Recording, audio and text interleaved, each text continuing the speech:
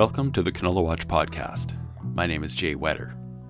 This podcast has a pest management theme with a heavy focus on integrated weed management, which we'll need more of to keep a lid on herbicide-resistant weeds. Recordings are from the fourth installment of the Canola Watch Winter webinar series, held live on February 24th. The webinar title was Pesticide Update with a Herbicide Focus. In this podcast, you will learn about new research in weed control, herbicide resistance, the impact of drought on weed control, tips for applying pesticides, and keeping your crop export ready. You'll hear from three different weed specialists, Rob Golden, Kim Brown-Livingston, and Ian Epp. Then we'll have a short Q&A as recorded during the webinar. One note. Because this was recorded as a webinar, presenters may refer to slides that you obviously can't see in the podcast. I've removed some of the more complicated references. To see the slides and the full recording, please go to youtube.com/Canola Council and look for Pesticide Update with a Herbicide Focus. Rob Golden is a professor at the University of Manitoba focusing on crop and weed management. His research and interests include crop weed competition, volunteer canola management, crop and weed seed characteristics, plant spatial arrangement, and more. Here's Rob. I was asked to speak on three what seem to be not related topics, but to me are very closely related with respect to canola production. And one of those is canola stand densities. And as Jay mentioned, one of my interests is plant spatial arrangement. A little bit about some new herbicide-resistant weeds discovered in Western Canada. And I've got a slide in there as well about herbicide performance and trying to explain why herbicides sometimes, particularly under adverse weather conditions, don't quite perform as well as we would like them to. So I'll start first with a little bit about spatial arrangement of plants. And of course, this is near and dear to my heart because it affects plant competition and the ability of plants to compete with weeds, but also affects just straightforward crop production. So even under weed-free settings, spatial arrangement and particularly gaps in the crop canopy are very important for a couple of reasons. Number one, they allow weeds to germinate and compete. And number two, those gaps in the canopy aren't really using sunlight, and so they can actually lead to reduced yields. And I'll talk a little bit about this, these experiments we've been involved with Steve Shurtleff. And in my lab, we've done these in other crops as well. But this is canola overhead shot of this suite of experiments we're doing at the moment, where we're looking at a whole range of densities and a whole suite of different row spacings. And you can obviously tell from this shot that some of these stands of canola are much better able to compete with weeds or have built a much better solar collector with respect to forming yield than others. And I'll share some of the data here very briefly. This is from the 2018 Carmen site, but the rest of them look very similar. And the interesting thing here is that we noticed, and we shouldn't really be surprised by that, is canola is an incredibly plastic plant. It can deal with a whole plethora of row spacings and densities and still produce very equivalent yields or similar yields. What we've noticed, and this goes across all the experiments and the data I've seen so far, is that narrow row spacings and all the way up to about 22 inches, give or take, have the same yield response curve. And so the canola plants are able to use that space. Although maybe from a weed management perspective, that might not always be the right choice to go with these extra wide row spacings. And the yield response curve basically looks like this.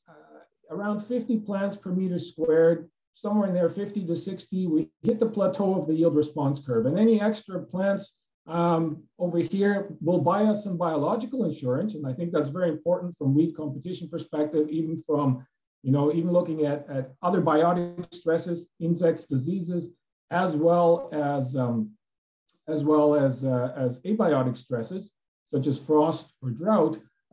These buy us a little bit of a cushion with respect to maintaining performance if something happens. If we're operating close to what I always say, the cliff of this curve, and you know, some people certainly are, and I'll show you in a minute that it's probably more than we would like to see. If we're operating close to the cliff here, anything that goes bad and we can't fix it very quickly with either pesticide or some other input, and we're going to be sliding off that yield curve very, very quickly, and we're not going to attain maximum yields. The wider row spacings, 30 inches, just don't work for canola. It's just too wide a row, and they simply aren't able to compensate for that. But it's quite surprising how well they're able to compensate over this broad range of row spacings as it is. Now, if we look at these stands themselves, we see that they look very different. You know, here we've got a 7.5 inch row spacing stand, and there's not a lot of bare ground to be seen. So from a weed competition perspective, this is fantastic. On the other hand, when we get to 22.5 inches or 15-inch row spacing, we can still pull off some fantastic yields, but we need very, very good weed control here. And the herbicide is going to have to work a whole lot harder to manage the weeds in these stands than it does in this type of scenario. And I'll throw this out right now. I've been thinking about this for a long, long time, but we've had canola with herbicide-resistant canola systems as long as corn and soybean have been available.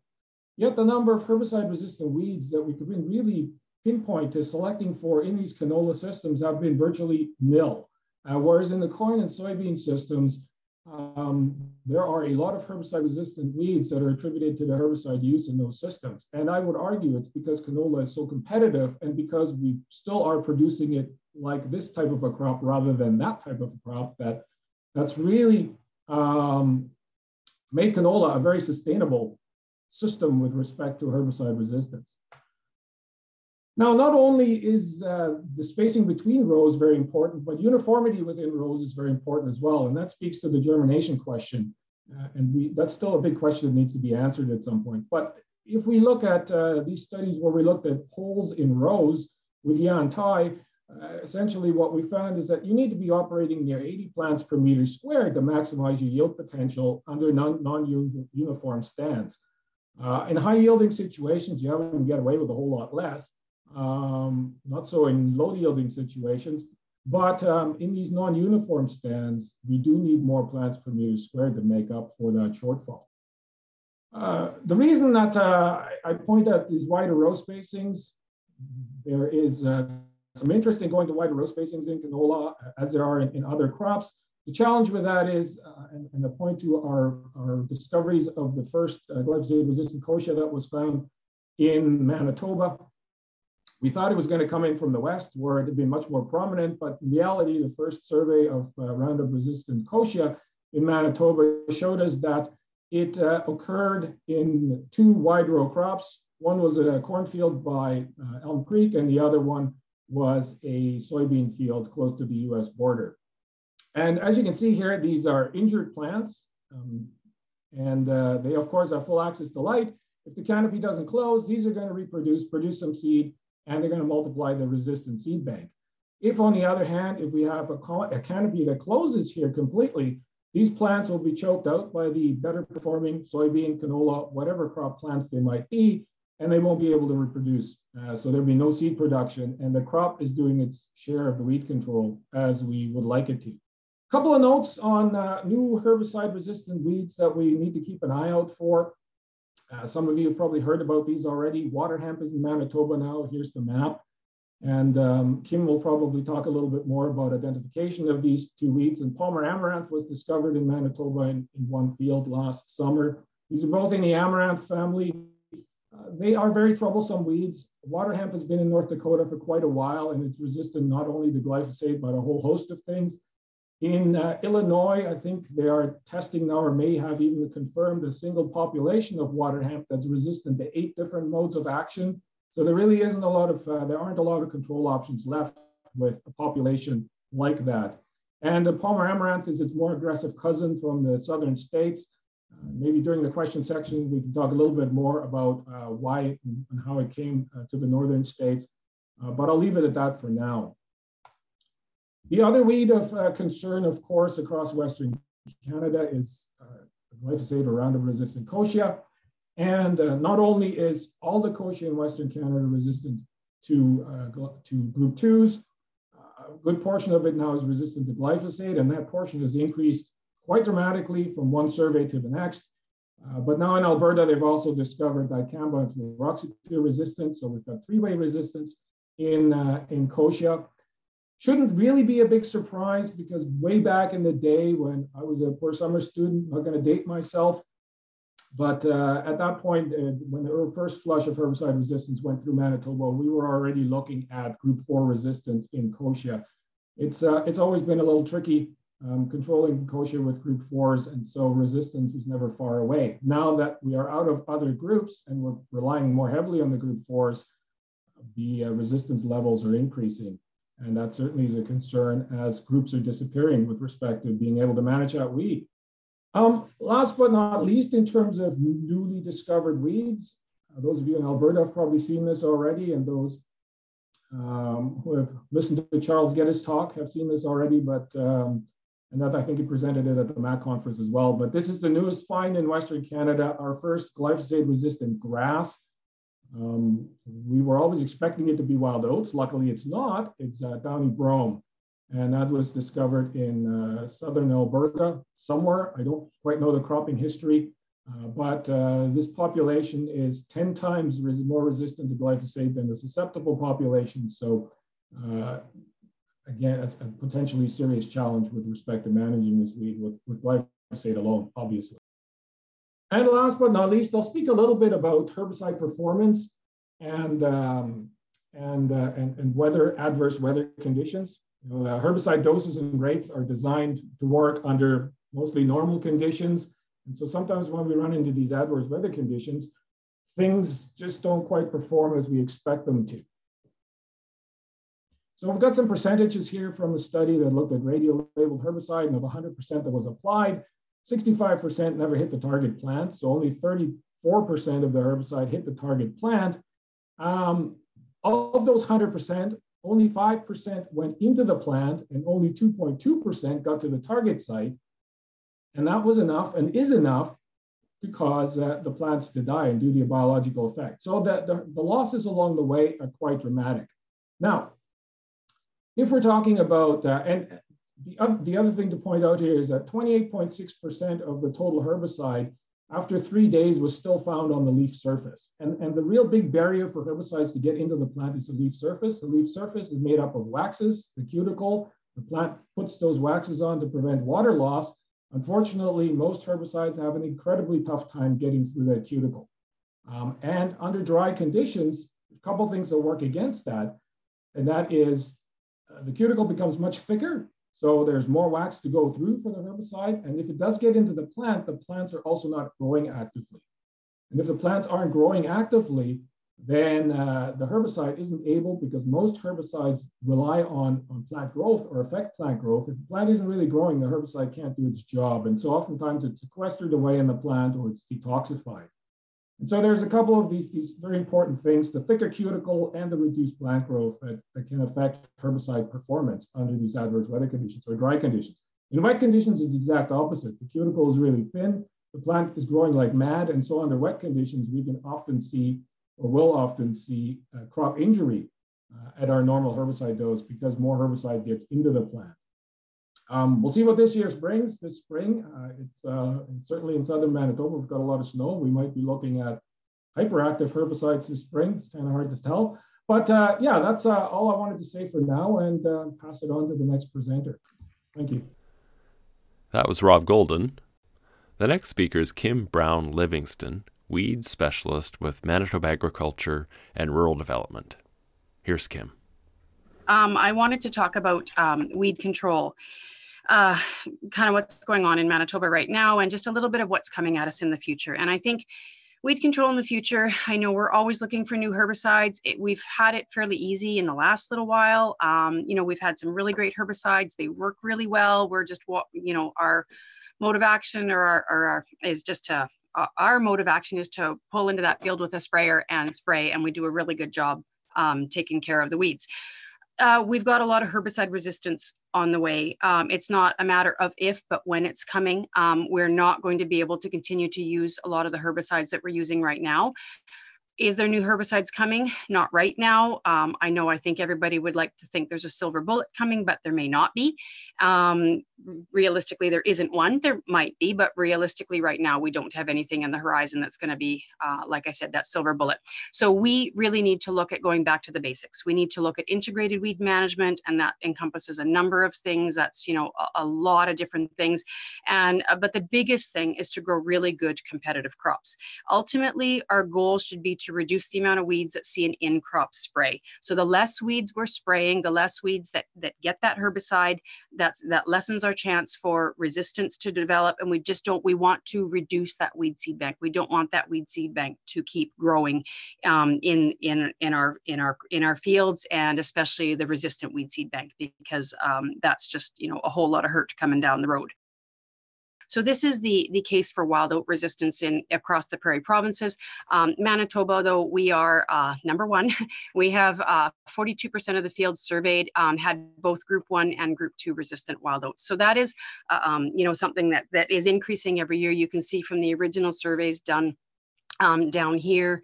Hang on a sec, I'll try and get a better pointer for you. You can see the original surveys down here done down in the 2000s, and you can see every time we've done a survey, it's growing and growing. And so we will be doing a survey here in 2020, in 2022. And, I fully expect these numbers to get a little higher as well. When we looking at glyphosate resistance, now this is an older slide, but the amount of species that have become resistant to glyphosate over the years is climbing. We had glyphosate, registered in the 70s there. Some of the earliest weeds to show resistance were these Amaranthus species, and these are the ones that Rob Golden was talking about. This tuberculatus, that's our water hemp. Amaranthus pomeroy, that's Palmer amaranth. Here's our kochia that became resistant here in the mid 2000s. And this also in Manitoba, we have Amaranthus hybridus. That's a smooth pigweed. We have that here in Manitoba. It is in our Noxious Weeds Act, so that is something that we are keeping an eye on. It looks very much like many of the other pigweeds. In Manitoba, we have the Noxious Weeds Act. We have our Tier 1 weeds, our weeds that are not yet present or present in very small amounts or in very isolated areas. And we are the 3 amaranth species that we are worried about are Tier 1 weeds. So they are, when we find them in Manitoba, they must be eradicated. That is the law. And for good reason. So our Tier 1 weeds are the really, really bad ones. And these are the ones that we do not want to get a hold to take to take root here in Manitoba and gain presence here in Manitoba. We don't want them at all. So those are the ones that we're very concerned about. And, for many reasons, herbicide resistance is the biggest one, simply because they're resistant to so many different herbicide groups, especially the water hemp and the Palmer amaranth. This just shows you water hemp. 4 days after emergence versus 16 days after emergence in the back. So these weeds grow extremely rapidly. And when Rob was talking about closing that canopy, not having bare ground, this is why. When you look at Palmer amaranth there on the right-hand side of the screen, 4 days after emergence, it's already a couple of inches tall. And by 16 days after emergence, that's not even, that's just past 2 weeks. That stuff is halfway to your knees already. And so very aggressive weeds. And the problem is in certain crops, there's just no products to use anymore, or very, very limited products once it shows up in crop. So the idea is to not have these weeds show up to get a post spray. We don't want to be spraying these in crop. We want to not have them grow, or we want to have them taken care of, using a pre-spray with some residual, that type of thing. We just don't want to be trying to spray some of these weeds in crop, and we definitely don't want them going to seed. At this point, Kim put up a weed management checklist from an article by Hugh Becky and Neil Harker. The article is called Top 10 Herbicide-Resistant Weed Management Practices, and you can quickly find it through a Google search. So this is from a paper from Hugh Becky and Neil Harker. And basically, if we're looking at dealing with herbicide-resistant weed management, we've got some strategies here. The top, from growing from top 10 down to number 1, maintain a database. It's an invaluable reference. You have to know your data, know what was sprayed, know what was grown, all that type of thing. You've got to keep good records. And particularly when you're picking up rented land or when land is changing hands, you have to know that. Number 9, strategic tillage, if, when, or where or when needed. This is something that we're going to have to really evaluate. We've struggled with this in the last couple of years because it's been very dry, but going forward, this is something that we're going to have to use. This is a tool we have to be able to use. Field and site-specific weed management, one size might not fit all, and really we can't have that one spray across the farm for all the wheat, one spray for all the corn. We need to be much more specific than if we can. Weed sanitation borders are important. That will slow our herbicide-resistant dispersal. In crop wheat, using selective herbicide rotation, that's to combat non-target site resistance. The herbicide group rotation, avoiding back-to-back in crop group 1 and group 2. Again, this is specific for wheat when we're talking about group 1 and group 2 wild oat resistance. Herbicide mixtures and sequences are better than rotations. We still want you to use rotations, but we want you to use mixtures and sequences as well. So it's going to get a lot more complex. There's going to be a lot more stuff in the tank. And again, this is where record keeping comes into play. We've got to know what we're looking at for rotational cropping and that type of thing going forward. Pre and post herbicide scouting, know your enemy. So you're in there before, you're spraying the proper chemistry, but you're in there after as well, not just once, but several times throughout the growing season to see, what came through or what came later, that type of thing, and know what's coming at you next year for weeds. Competitive crops and practices that promote competitiveness and natural biological control where that's appropriate. That's, a little harder to do in some of our crops, but, there is still there's definitely merit in that. And number 1, top practice is crop diversity. So these top 2, this competitive crops and practices and this crop diversity, we've got to keep this in mind because we do not have the sprays to rely on anymore. Next slide, please. If we look at our, this is a study by Neil Harker, and this is basically where they looked at doing some very poor practices, which would be something like a continuous barley rotation versus a better rotation, which would be something like barley, canola, barley, peas. So a 4-year rotation versus something like continuous barley. Within those rotations, they also looked at the effects of using short crops versus tall crops, like short cultivars versus tall cultivars, and also low seeding rates versus high seeding rates. So at the bottom end of the spectrum, when you look in this continuous barley, if you're looking at wild oat biomass at maturity, your worst case scenario is a continuous barley, a short variety, and a low seeding rate. You have, a large amount of biomass at maturity. Even within that continuous barley, if you mix it up and you go to a taller cultivar and a higher seeding rate, you drastically drop. If you look at this green bar here in this continuous barley, you drastically drop the biomass. And when you have a better rotation, it all drops again. Like you're looking at a real drop in the amount of weeds that are in those crops when you start changing things up and doing a lot more management. If we go, so again, in this case, if we look at all factors, if we have an increased seeding rate and a tall cultivar and a good rotation, you're looking at a 70 times reduction in wild oat biomass. I mean, that's huge. That's so much more wild oats to be spraying and less wild oats to be developing further herbicide resistance. Basically, we need to look at it's going to be a lot more management. It's not going to be as easy as pulling into the field with a sprayer and spraying something and pulling out and the weed control's done. It's a lot more management. It's a lot more moving pieces. It's a lot more pieces of in the puzzle. There's a lot of info available. Manitoba Agriculture, MASC, industry webinars such as this one, but your relationship with your agronomist, your industry people, and your retail, that is crucial for planning this year and onward because it's going to get a lot more complex. It's just not going to get any easier. And a final plug, our provincial weed surveys, they're crucial for gathering data on weed trends and resistant weeds. And again, we are going to be doing one this summer. We're planning about 700 fields across the province. So we are looking for people to do some surveying as well. If that's something that anybody is interested in, we'll have some information out about that a little bit closer to the survey date. But we will be across Manitoba surveying, and we will be following that up with a resistant weed survey as well, closer to harvest time or right at harvest time. So expect to see us across Manitoba doing that. And with that, I'd like to thank you, and I'll be around for questions. That was Kim Brown Livingston, The final speaker is Ian Epp, agronomy specialist with the Canola Council of Canada. Ian is the Canola Council's sustainability lead and assists in public affairs regarding pesticides. His areas of interest include weed control and herbicide resistance. Here's Ian. All right, so we're going to shift gears just a little bit, or think something that maybe in some ways it feels like a gear shift, but really this is part of the new norm, as Kim was talking about, where weed control is more complicated, and we start talking about rotations and sequencing, and as she mentioned, record keeping. I think this is an important part to keep in the back of your mind as you are planning out your new and complicated, maybe more complicated weed control, or just rotating in different things. How do we keep our canola export ready?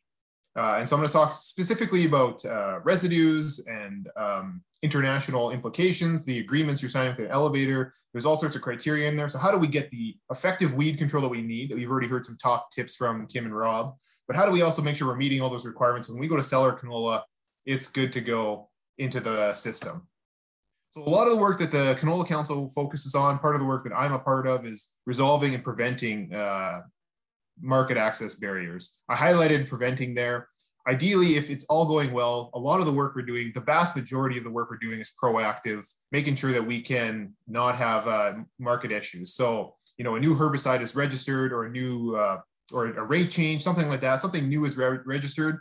We try to have all of our export countries on board and on the same page as to what the residues look like, they're acceptable before it comes to the farmers, right? So when you get a new product, you can just use it. That doesn't always happen. And sometimes I'll talk a little bit about our Keep It Clean program and why we might have restrictions, or we might have to have some more education, but the vast majority of the work we do is proactive, so that we're trying to give farmers access to all the tools and make sure that rules in other countries are not limiting our access to the tools to grow canola. One of the most important things is using those acceptable pesticides. It has to be registered on the crop. So you go to your crop protection guide, as Kim was talking about, the weed book, you have to make sure that that's registered for canola. That's key. If it's not registered for canola, I guaranteed we don't have the proper MRLs in place in other countries, and they will be testing for they have a whole suite of pesticides they test for. And if it's not registered in Canada, we haven't done that proactive work to make sure we have an MRL in place in those markets. And then we run into big problems. So we're talking about using registered pesticides. Registered in Canada, that means that we've done some work to make sure it's going to be, unless we've given some sort of specific awareness or notice out to the industry, we've done some work internationally to make sure that works.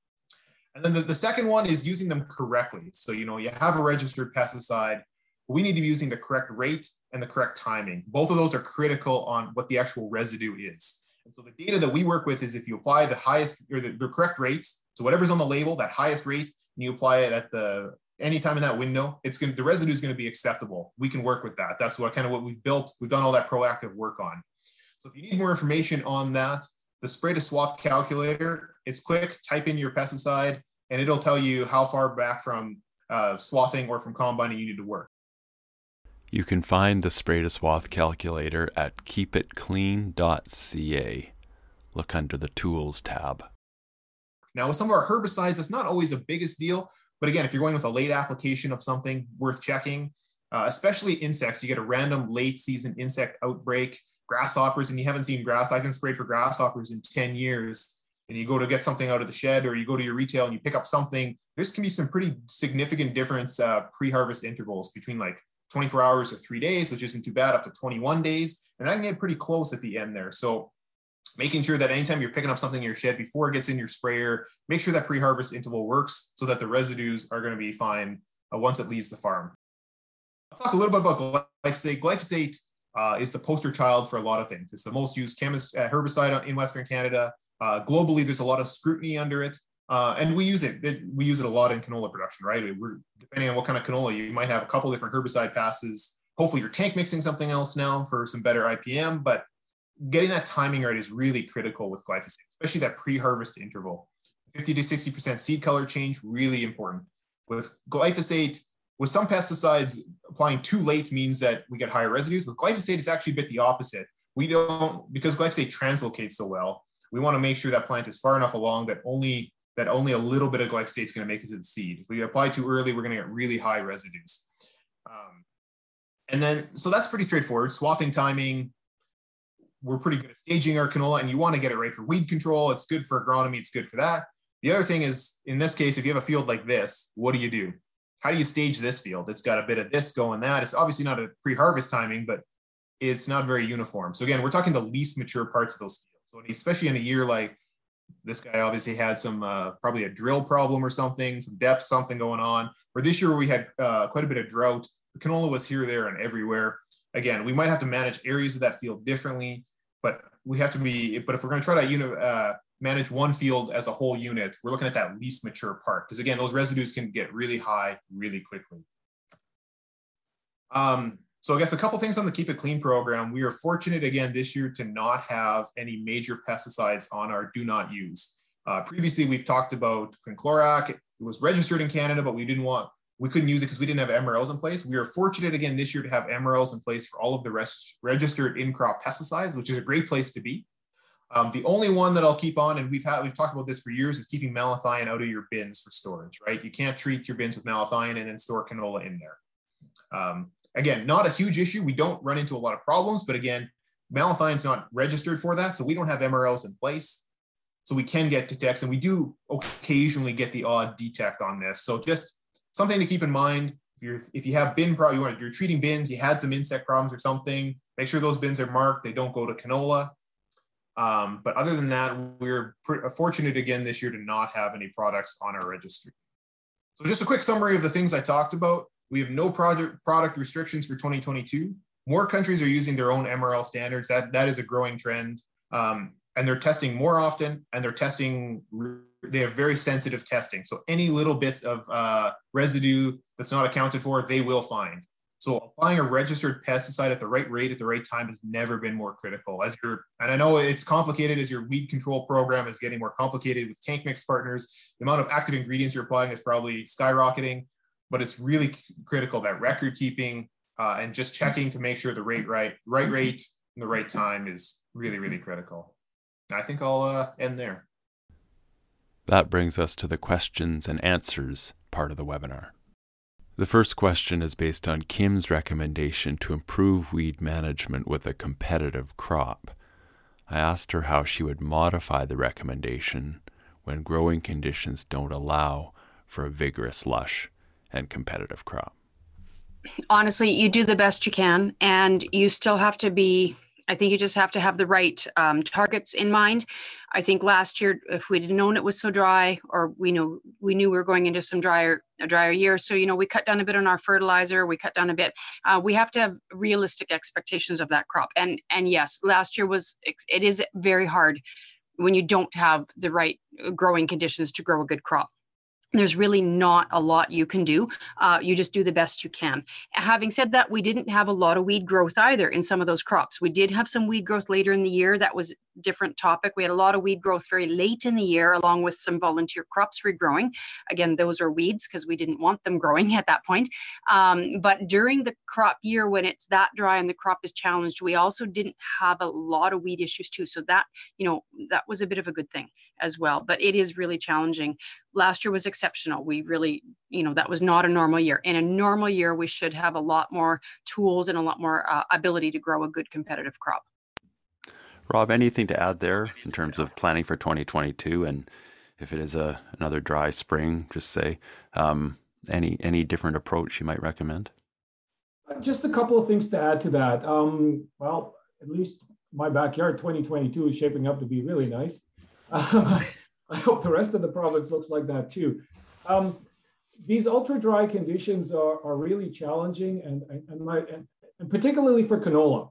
Canola is a funny crop because it really has no internal mechanisms to control drought stress very well. Brassica napus doesn't. So what it does is it uses as much water as it possibly can, and then it starts dropping leaves.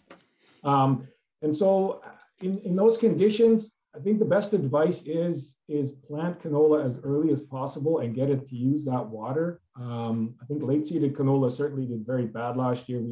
We had a seeding state trial, and at Carmen the early seeded did the best because it just had access to the most amount of water. But it is, of all the crops we grow in Western Canada, one of the least well adapted to droughts, and so it tends to hit that crop a little harder than others. So early seeding and respectable densities. Rob, I'm going to come back to you on this this cuticle, this thick cuticle, but I want to go to Ian with that first question. Ian, anything you'd add to what Kim and Rob said about tough conditions and weed management? An extra inch of rain at the end of seeding just covers a lot of mistakes. The little mistakes that happen, we can do a lot of things not great and then get away with a great crop. And some years we do that. And some years that bails us out when, stuff happens in the field, things don't go down quite right. These dry years, there's just no recovery. Every little mistake shows. So whether that's a little too high of a seed place fertilizer rate and suddenly you were planning for the nice density that Rob told you, but then you burnt 2 plants per square foot and now you're down to 4 or 5 plants per square, those kind of things, they really matter on a dry year. In a wet year, we can kind of get away. Or you're seeding a little too shallow, a little too depth, a little uneven, your trash isn't great. Some years you would get away with that. So maximizing all those little things you can start planning right now. Make sure that drill the openers are good. You're in great shape so we can maximize every little difference. That's going to give canola a bit of more of a competitive edge, so we can get in there, seed early, do all those right things, banding your fertilizer that's not hurting your canola, but maybe we can keep it closer to the canola so we're not fertilizing the weeds. Any of those small little differences when moisture is key.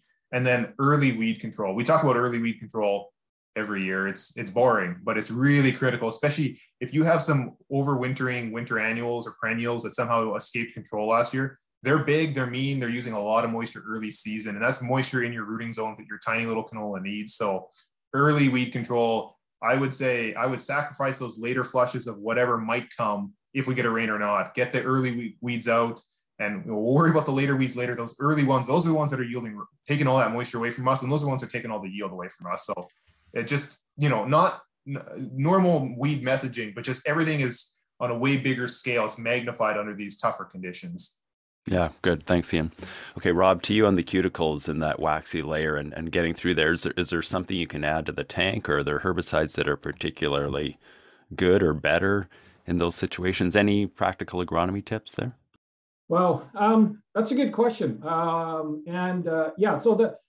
the herbicides that are naturally better at getting through that cuticle are emulsifiable EC formulations, because the active ingredient in those formulations is one that's capable of, and the reason it isn't an EC formulation is one that's non-polar, so it can get through that waxy layer. Of course, not all things come as ECs. Glyphosate will never come as an EC, but glyphosate has all these surfactants added.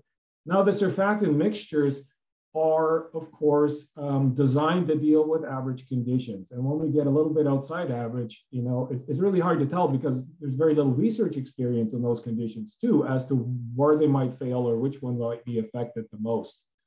The cuticle is a funny thing. And with respect to uptake, I just want to throw this out there too. Herbicide uptake through the cuticle is the quickest midday, because that's when the sun is shining on that waxy layer and that's when it's the softest. So if we can actually apply the herbicide midday, if it's not one that's photodegraded, then we can actually enhance uptake. Now, what happens in Western Canada midday? The wind usually howls like crazy, right? And so it kind of works against us. But just from that basic chemistry side of things, that's known to work, but we don't always have the opportunity to deal with that best. Are there any additional things, should you play with the surfactant mixtures? I would recommend no, because those things are based on large number of trials. And anytime I've played with surfactants, things have gone terribly wrong. So I suggest not to.